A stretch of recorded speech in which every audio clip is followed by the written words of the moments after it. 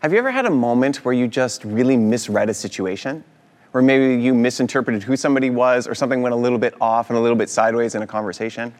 I can't tell you the number of times here, even at Bethany, I've been mistaken for an intern, or somebody has told me and turned to me and said, yeah, but can I talk to the real person, like in charge or something? Because sometimes this happens. We just misread who people are and what they're doing and what they're all about. This actually happened to me a couple of months ago in the fall. I was buying a computer with Krista for her school. And so we're out and we're shopping for it, and we're looking at a computer, and a sales guy comes over to me, and he starts to ask about the computer. We're chatting back and forth, and he makes the assumption that I'm in IT, which honestly, nobody has ever assumed, because my IT prowess has peaked around 2007. So I'm really good with like email, about zero texting, and a little bit of Dropbox. That's kind of where I'm at in terms of my amazing tech skills. But this is what he assumes. And I say, no, I'm not in tech skills. I don't do that kind of thing. Actually, I work at a church.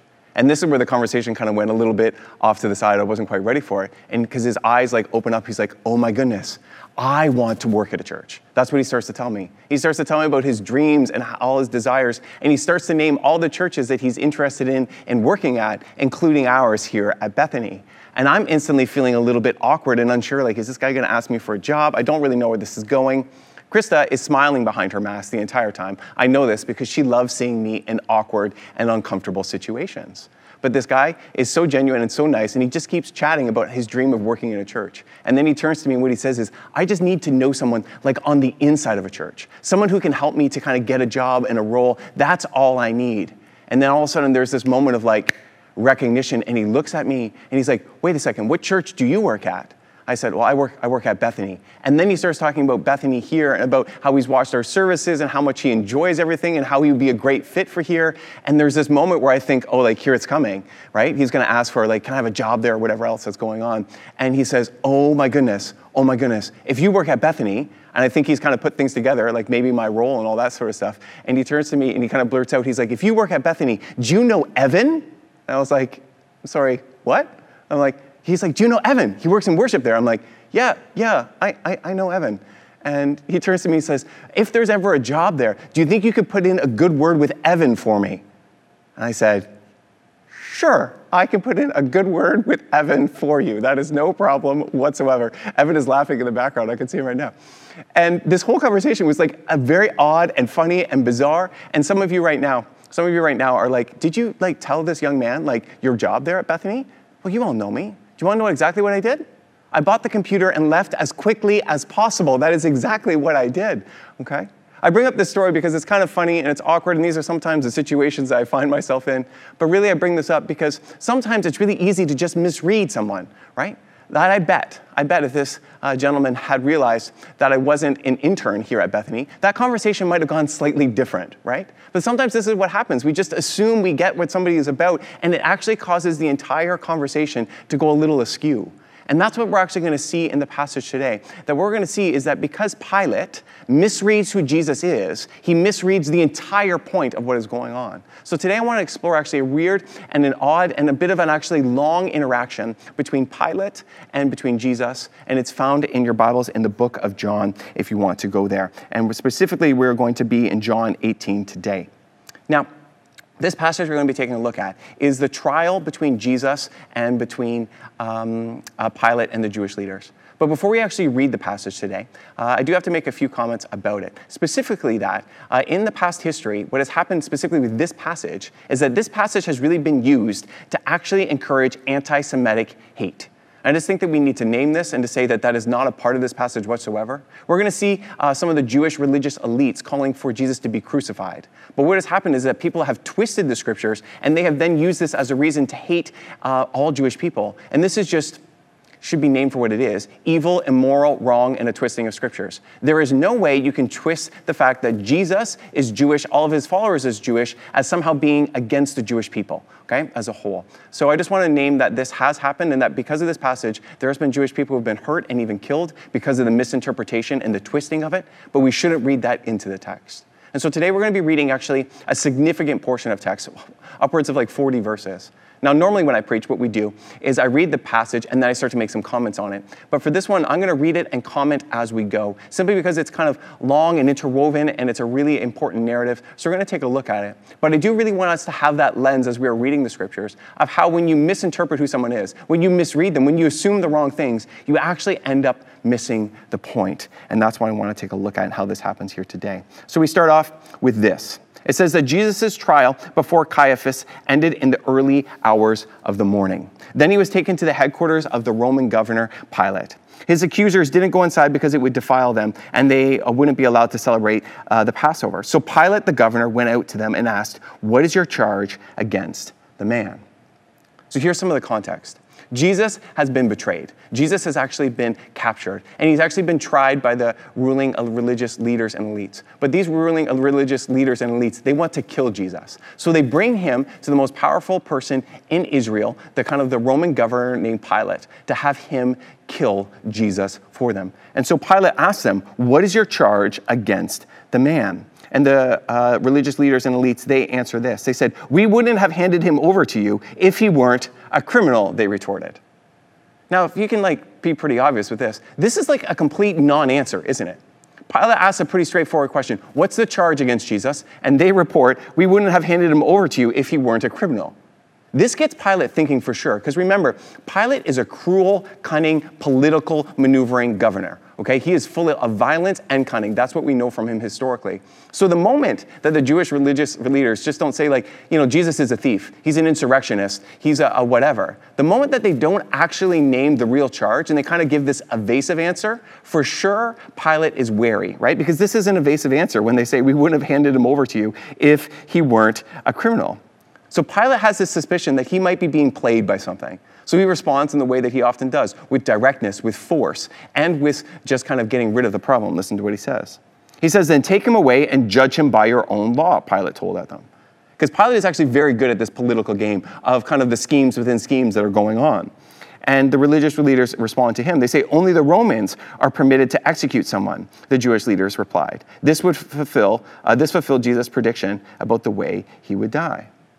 So now Pilate knows a little bit more, actually. He knows that the religious leaders want Jesus dead and that they want him to do it, that they want his blood, Jesus' blood, on Pilate's hands. He now has a little bit more of context with what's going on, but it's not quite enough still. He still knows that more is going on. So what Pilate does then, is he realizes he needs more information. If he's going to make a decision, he needs more information. And so what he does then is he goes to Jesus rather than to the manipulative religious leaders. So this is what happens next. Then Pilate went back into his headquarters and called for Jesus to be brought to him. He's going to try to get to the bottom of what is going on. He's going to try to figure it out. He knows that the Jewish religious leaders, they want to kill Jesus, but he doesn't know with why, and they haven't really been upfront with things. So Pilate goes to Jesus and he says this, "Are you the king of the Jews?" And I imagine here that Pilate is used to getting straight answers. Remember, Pilate has all the power and all the control and all the authority in this moment. At least that's what he thinks is going on, right? He assumes that he's the top dog, and he's used to actually using threats of violence and interrogation to just get whatever he wants. So Pilate, being kind of the straight man that he is, he just asks directly, says, "Are you the king of the Jews?" He has some context about Jesus to ask this question, and so he goes directly to him. And Jesus, with one reply, actually, he shifts all the power dynamics in the room. Up until this point, you kind of see Pilate acting as you would expect. But after this first encounter with Jesus, everything shifts, everything changed. And Jesus replies, "Is this your own question, or did others tell you about me?" Jesus says, "Is this your own question, or did others tell you about me?" And here with that one question, Jesus really flips things. Because just think about this, right? When prisoners are asked questions, they do not respond with questions. That's not how things are meant to be. But here, Pilate really doesn't seem to be the one in control. Pilate asks a direct question, and Jesus almost sidesteps it and gets actually to the deeper level. What he asks Pilate is this your question or is it someone else's? Pilate, are you the one really in control here? Pilate, are you being manipulated by outside forces? Pilate, who is really the one who is actually directing all these things? And with one question, Jesus kind of gets under Pilate's skin. He actually starts to maneuver differently. The prisoner really should not be asking questions to the warden, but that's what's happening. Pilate goes in thinking he's the one who's in control and authority and in charge, and he'll get to the bottom of it. And Jesus, with one question, really flips the tables. That's what goes on. So then Pilate responds in the only way that Pilate kind of can. First, he responds with disinterest. Then he responds with an attack. And then lastly, he just responds with direct questioning. So the first thing that Pilate says is this. He says, "Am I a Jew?" Pilate retorted. This is him kind of saying, like, do I even care what's going on here? And truthfully, the answer is, yes, he does care. Because he's having this conversation with Jesus. Pilate is immensely powerful, yet in the middle of the night, he's actually having this conversation with Jesus. So make no mistake, Pilate is incredibly interested in what's going on, that there is some threat here that he can't quite figure out. So then he goes on with a little bit more of a direct, almost attack. He says, "Your own people and their leading priests brought you to me for trial. Why? What have you done?" He's just saying, like, what is going on here? Just tell me exactly what's happening. And Jesus replies, and I'm sure this reply does not help Pilate whatsoever to really understand what's happening. Jesus says, "My kingdom is not an earthly kingdom. If it were, my followers would fight to keep me from being handed over to the Jewish leaders. But my kingdom is not of this world." Now here, when Jesus starts talking about a kingdom, this is something Pilate is familiar with for sure. But when Jesus is talking about a kingdom here, he's talking about it in categories that I'm sure just confuse Pilate, that aren't helpful whatsoever, that isn't making it clear what is going on, why do the Jewish leaders want to kill this man, and what threat is he maybe to Rome, to Pilate, and to his power. So Pilate just gets very straightforward and he asks this question. Pilate said this, "So you are a king? So you are a king?" This is what he's trying to get at. Pilate doesn't have time for metaphors and for all these kind of cryptic answers. He just wants the exact answer that he needs. And so Jesus responds with, again, an answer that must have confused Pilate. Jesus responded with, "You say I am a king. Actually, though, I was born and came into the world to testify to the truth. And all who love the truth recognize that what I say is true." You can just imagine, can't you, that Pilate in this interaction, in this interrogation, right? How he must be so confused. This is not at all how he was expecting this to go. This is not at all what he was used to. Jesus keeps giving answers for him that destabilize everything. Pilate is uncertain, he is wary, and he is unsure. This is why then Pilate says probably the most honest thing in his entire interaction with Jesus. His very next point, he says, "Well, what is truth?" Pilate asked, because he can't figure it out. He can't figure out what is going on. Jesus has only confused him more and made him also, I'm sure, more suspicious of what's happening. So Pilate then tries a different tact. He's going to actually not talk with Jesus. He's going to go back to the religious leaders and the elites, and that's what we see out happening next. So we read this. "And then he went out again to the people, and he told them, he is not guilty of any crime." Pilate can't figure out what crime he is guilty of, and it's just not clear to him. So he's very straightforward with this. "But," he says this, "you have a custom of asking me to release one prisoner each year at Passover. Would you like me to release this king of the Jews?" But the people shouted back. They said, "No, no, not this man. We want Barabbas." Barabbas was a revolutionary, John tells us. So Pilate, trying to find a way out of kind of the odd situation he's in, he thinks, I'll release Jesus back to them. But the people don't want that. The people cry out for Barabbas instead. And what we know about Barabbas is just this, that when the text says he's a revolutionary, another word to put that from Pilate's perspective would be that he is a terrorist. What this means is that he has used violence to try to overthrow Rome. That's what's going on. And here then we see really Jesus and Barabbas contrasted pretty strongly. That Jesus is somebody who obviously believes in nonviolence and is going to overthrow the Roman kingdom, but not through violence, but through peace and suffering. Barabbas, though, is a man who truly believes in violence. And he believes the way forward to get rid of Rome is through violence and an uprising and a revolution. So there's these two almost distinct paths that we are seeing. That you can follow the path of Jesus, which is of grace, peace, and nonviolence, or the path of Barabbas, which is of power, politics, and violence. And in fact, there's another link between these two people as well that highlights kind of their difference. Jesus is often known as in the Gospels as the Son of Man, and he tells us to pray to God as his Father. Barabbas, though, his name literally means son of the Father, Bar Abba, Abba meaning father. So there's these odd links between these two people, and it's like John is almost juxtaposing two different kinds of kings and rulers and ways forward in this world. The way of Jesus or the way of Barabbas, which is about power, violence, and politics. And so this interaction with the people confuses Pilate more. It doesn't help him to figure out what to do at all. So we read this next. "Then Pilate had Jesus flogged with a lead-tipped whip." Because when Pilate is confused, what we've noticed actually historically is that whenever Pilate gets in a difficult situation, his number one go-to move is violence. So that's what he thinks he'll do. He'll use violence against Jesus, and this will then allow him to find a way through this odd mix that he's in, where he knows Jesus isn't guilty, yet the religious leaders and elites want him killed. So we read this, that Pilate had Jesus flogged with a lead-tipped whip. The soldiers wove a crown of thorns and put it on his head, and they put a purple robe on him, saying, "Hail, King of the Jews." They mocked as they slapped him across the face. Pilate here is going to mock Jesus. He's going to torture Jesus. He's going to do violence towards Jesus.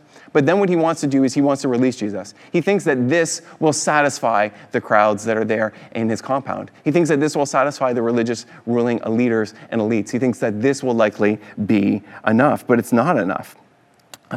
Because what we read is this. Pilate went outside again and said to the people, I am now going to bring him out to you now, but understand clearly that I find him not guilty. Pilate's giving his direction. He is the one in charge. At least that's what he thinks. Right? And it says this, then Jesus came out wearing the crown of thorns and a purple robe. And Pilate said, look, here is the man. But when they saw him, the leading priests and temple guards began shouting, crucify him, crucify him, crucify him. They don't want this gesture that Pilate is giving to them. They want this man dead. They want Jesus killed. So Pilate responds with his customary directness. He says, take him yourselves then and crucify him, Pilate said. I find him not guilty. Pilate's giving his direction. He's not sure what's happening and what's going on, but what he knows is that Jesus is not guilty. So he says, take him away, do with him what you want, but I find him not guilty. But then here's the twist in the passage. But then the Jewish leaders replied, they said this, by our law, he ought to die because he called himself the Son of God. And with them saying that last term, the Son of God, the moment in the passage really does shift. Because what we often think of, when we think of Jesus being the Son of God, we think of him being the divine Son of God. And we think of this in theological terms. What we don't often realize is that this term, Son of God, was actually a political term in that day and age. That the true Son of God in the Roman Empire was Caesar, that he was the divine son of Augustus. So when Jesus calls himself the Son of God, when they say that Jesus names himself as the Son of God, this is actually a direct threat to Caesar. Or to put it in more popular terms, this is treason. You can't use that term that way. That's what's going on. And so when Pilate finds out that all of a sudden Jesus has been called the Son of God and realizes that this is a treasonous statement, what he realizes that if he releases Jesus, he actually could be fired, he actually could be killed, he actually could be crucified himself. That if he allows somebody who is a threat to Rome to run around the countryside, continuing to proclaim that he is the true Son of God, this is a big danger to him. This is why Pilate's next response is fear. It says this, when Pilate heard this, he was more frightened than ever. Because he knows now that Jesus in some way, shape, or form is almost a political time bomb for him. That if Jesus has been calling himself the Son of God, that this is a direct threat to Rome and one that he needs to deal with. So Pilate goes back to trying to question Jesus again. It says this, so he took Jesus back into the headquarters again and asked him, where are you from? He's trying to get to the bottom of this, to figure out what is going on. Where are you from? But it says this, the text, but Jesus gave him no answer. Jesus gave him no answer. Jesus didn't feel the need to engage with this whatsoever. But this response from Pilate, it must have made him more paranoid, more suspicious, and just can't figure out what to go or what to do. And so he begins demanding almost, or pleading with Jesus. He says, why don't you talk to me, Pilate demanded. Don't you realize that I have the power to release you or to crucify you?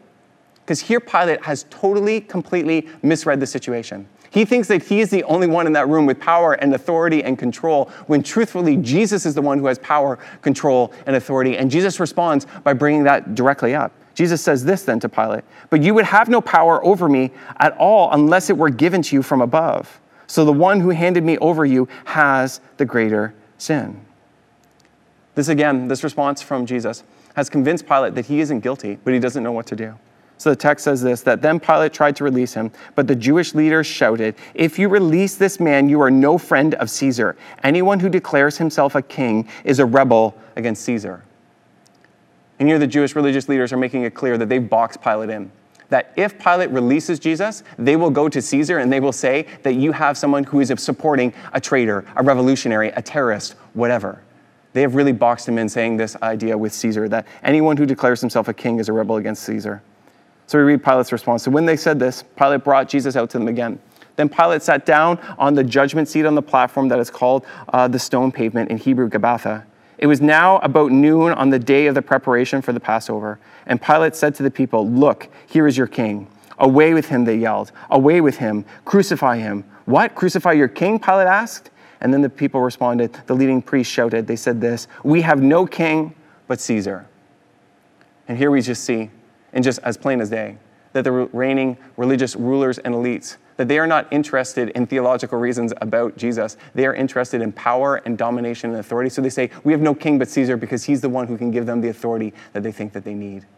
And so then the text ends for today. And then Pilate turned Jesus over to them to be crucified. So what does this all mean for us today? Because I know that's a long passage of Scripture. I know that there's a lot that's kind of interwoven and it's complex. It's a long narrative. Well, what I want to do today is to give you 3 themes that I see in this passage of Scripture. And then, of course, we're going to have a main point and a challenge as always. But really, when I read that passage, I see 3 things being emphasized. First, that Jesus is the king. Second, that Jesus is in control. And then thirdly, that Jesus is the truth. Okay, that's what I think we see in this passage. If we want to take it very seriously, we see Jesus as king, control, and the truth. I want to explain what I mean. I see that this theme of Jesus being the king really throughout this entire passage. It's really brought up at the very beginning when Pilate says to Jesus, "Are you the king of the Jews?" That he realizes this is really what Jesus is on trial for, right? That he has proclaimed that he actually is kind of the ruler, the Messiah, the king. What I think we also see in this passage is that Jesus is not a king like other kings. That he's not a king like Caesar. He's not a king like Pilate. He's certainly not a king like Barabbas. Instead, he has a different kind of a kingdom. Jesus actually makes this clear in his own words. Again, referencing himself as king, right? He says, my kingdom is not an earthly kingdom. And you only have a kingdom if you're a king. He says, my kingdom is not an earthly kingdom. If it were, my followers would fight to keep me from being handed over to the Jewish leaders. But my kingdom is not of this world. But here, we have often actually mistook what Jesus is taking, and we've made him into Jesus just being king of a spiritual world. But that is untrue. When Jesus says that my kingdom is not of this world, he does not mean, follow with me, that his kingdom does not lay claim to our world, to our material existence, to what's going on. Jesus instead is saying that his kingdom isn't like any other kingdom of the world. That's what he's saying. And that his kingdom is here for us in our daily lives. That this is what he is trying to point at. But that it's different than the kingdoms of Pilate, of Caesar, of Barabbas. But I think what is clear from this passage, if we want to look at it, is simply this, that Jesus is the king, and he's the king over everything. That's what's going on here. Jesus is really positioning himself as the king and king over everything. Secondly, what we see is that Jesus is also really in control.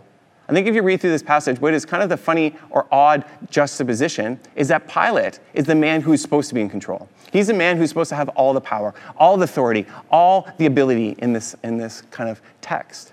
But what we see with Pilate is that he's running around frantic. Pilate is not calm by any means, shape, or form. Pilate is incredibly unsure. Yet when we look at Jesus, what do we see? We see a man in complete control. We see him being calm. We see him actually in control in each conversation that he is in. John is really clear with this, that Jesus is actually the one who is in control and has all the authority.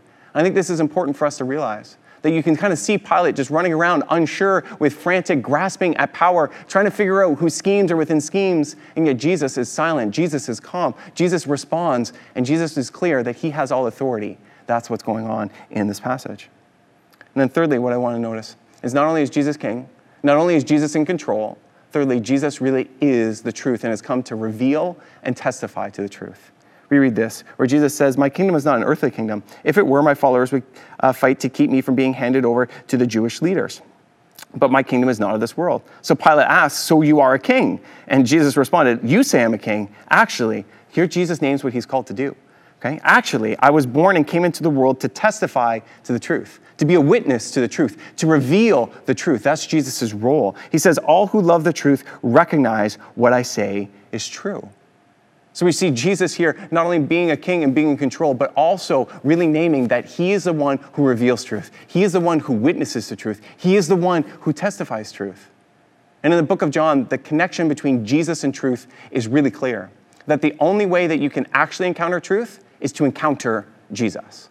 Let me say that again. Okay? That the only way to actually encounter truth is to encounter Jesus. This is what the book of John really teaches very clearly, that Jesus is the truth. Let me read to you a few verses. We read this in John 1:14, that the Word became flesh and made his dwelling among us. And we have seen his glory, the glory of the one and only Son who came from the Father, full of grace and truth. Or in John 8:32, then you will know the truth and the truth will set you free. And Jesus here is referring to himself. That's what's going on.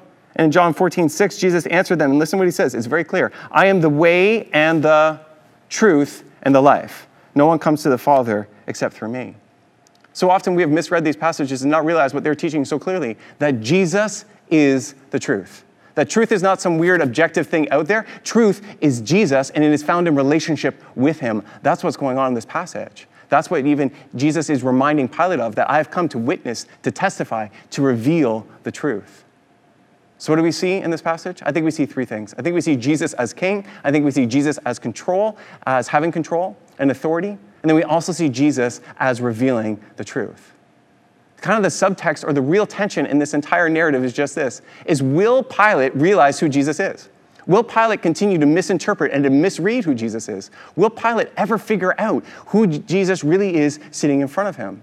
Because what I find is so interesting is Pilate at one point, he says that question, what is the truth, right? And the answer to that is the person sitting in front of him. The truth is Jesus sitting in front of him. The question is will Pilate see it? Because as we even started off this sermon with, it is so easy to misread a person, to misread a situation, and then for the conversation to go sideways. That's what happens to Pilate. For Pilate, there are only two options for him. He either believes that he's in charge and has all the power, or the ruling religious elites are in charge and have all the power. He never once considered there's a third option, that the person sitting in front of him is the true king with true authority who is revealing the truth to him. You see, what Pilate is doing in this story and in this narrative is really just this. Pilate is actually trying to stay neutral. I don't know if you see that, but it's in there. He's actually trying to stay neutral, but this is just the truth. You cannot stay neutral when it comes to Jesus. You can't just stay neutral when it comes to Jesus. You can't sit on the fence. Either you will recognize him as king, as in control and authority and as the truth, or you won't. And that's really the whole point of this passage, is that we see that Pilate just can't realize who it is that is sitting in front of him. So what does this mean for all of us here today? I know we've taken a little bit of time to get here. What's kind of the main point for us here this morning? Well, the main point that I just want to suggest to you out of this passage is just this. Those 3 points. That Jesus is the king, Jesus is in control, and that Jesus is the truth. That's what I want to invite you to really recognize. That Jesus is the king, Jesus is in control, and that Jesus is the truth. I think this is what we see with Jesus' interaction with Pilate. And as I said, the real question is will Pilate see it? So the way that I think that this applies to our lives is just this, is that the question is whether we will see Jesus as the king, as the one in control, and as the truth. I think that's what this means for us today. So today I have a small and simple, but also I believe a really meaningful challenge for us, for how to live this out, that Jesus is the king and in control and the truth in our lives. Here's what I want to invite you to do. I want to invite you to sit down with Jesus and to just reflect on your relationship with Jesus. I want to invite you to just sit with Jesus, spend some time with him, actually some extended time with him, and to reflect and examine your relationship with him. Because what I know from both personal interactions and even from this story is that it is really easy to misread people, or to misread a relationship, or to misread a moment. And it is very dangerous to do that. We see this in this story with Pilate. He misreads who Jesus is, and so he misses the entire point. The question is are we doing that in our relationship with him? Is there any area where we might be doing that? So I want to challenge you this week, maybe even today, to take 15 or 20 minutes or longer and to just sit with Jesus and to actually reflect on your relationship with him. I want to invite you to reflect around 3 specific areas. Okay? I want to invite you to reflect around allegiance, trust, and truth. Okay? Allegiance, trust, and truth. I want to give you even 3 questions to kind of ask about this. I want to invite you to reflect on your relationship with Jesus and to see that if it is true that Jesus is the king, and I truly believe it is, are you relating to him as the king? Are you willing to submit to allegiance to him? Are you willing to bend the knee to him? Or do you just take Jesus' advice as that? Advice that you can disregard, or really, are you really willing to submit and to follow? The question I want to invite you to really examine in your own life is just this, is are you relating to Jesus as king? Are you relating to Jesus as king? Is he your king? That's the question that Pilate never answers and never looks at and never asks. I think it's one that we need to do. Is Jesus your king? Secondly, I also want to invite you to examine your life, really, for trust. That if it's true that Jesus is in control, and I believe that, you see this so clearly in this passage, Jesus is the only one who actually seems in control. Pilate is frantic. The Jewish leaders are yelling and screaming. Jesus is calm, cool, and collected. He shows power, but power under self-discipline. That's what we see with him. So my question is, in your relationship with Jesus, do you actually trust him? Do you trust in his control? Or do you look more like Pilate? Are you frantic? Are you grasping? Are you trying to manipulate situations? Or do you trust in Jesus and in his control? That's the second question to think through. Not only is Jesus your king, but also do you trust in him? And then lastly, I want to invite you to really reflect on, are you allowing Jesus to reveal the truth to you? I think what we see in this passage and in the book of John as a whole is that Jesus is the truth, and that there is no way to know the truth without being connected to him, without having a relationship with him, without really having a deep encounter and experience with him. So what I want to invite you to really invite you to reflect on is Jesus leading you into truth? Are you allowing him to reveal the truth to you, to be the witness to the truth to you, to testify to the truth to you? Or are you simply allowing like your social media friends or news feeds or whatever else to be the place where you find truth? Do you find it in Jesus first?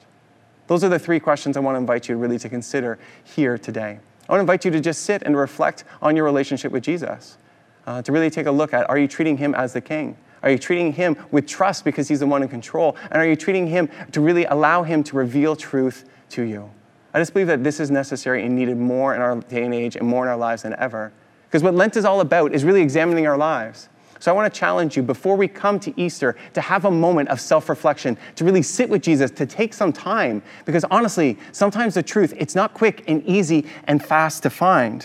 In fact, Chance the Rapper said so eloquently in his latest song, he says this, he says, remember, Pontius Pilate hung a God and justified it. The truth is slow because someone's always in a rush to hide it. That you can't rush if you really want to truly examine and reflect on your life. I want to invite you to take some time. Would you spend that with Jesus? And would you actually see, is he your king? Is he the one that you trust to be in control? And is he the one that is revealing the truth to you? So what's my main point today? My main point is simple. Out of all that we've taken a look at here today, my main point is that Jesus is the king, that Jesus is in control, and that Jesus reveals truth. I want to invite you to reflect in your life. Is that true in your life and in mine? Because when it comes to Jesus, as I said, we can't be neutral and we can't miss the point and misread the situation. We actually need to submit to our true Lord, Savior, and most of all, King. So with that, would you join with me in prayer here today? God, I pray, might we have you speaking to us so clearly and so deeply, each and every one of us. I pray, God, might we always relate to you as King. Might we relate to you through allegiance, through submission, through obedience. I pray, God, might we trust in your control. Might we not seek to manipulate things, but to trust in you. I pray also, Lord, when it comes to our lives with you, might we remember that you're the one who truly reveals truth to us. So I pray, God, would we take time to actually reflect on our relationship with you? Would your Spirit speak to us about areas that need to be corrected or changed or that are misaligned? And I pray, Lord, might we continue to follow you, especially as we come towards Easter. Might we follow you with obedience, with allegiance, and with submission as we seek to really join with you in what you're doing in the world. And we pray this all in your wonderful name. Amen and amen.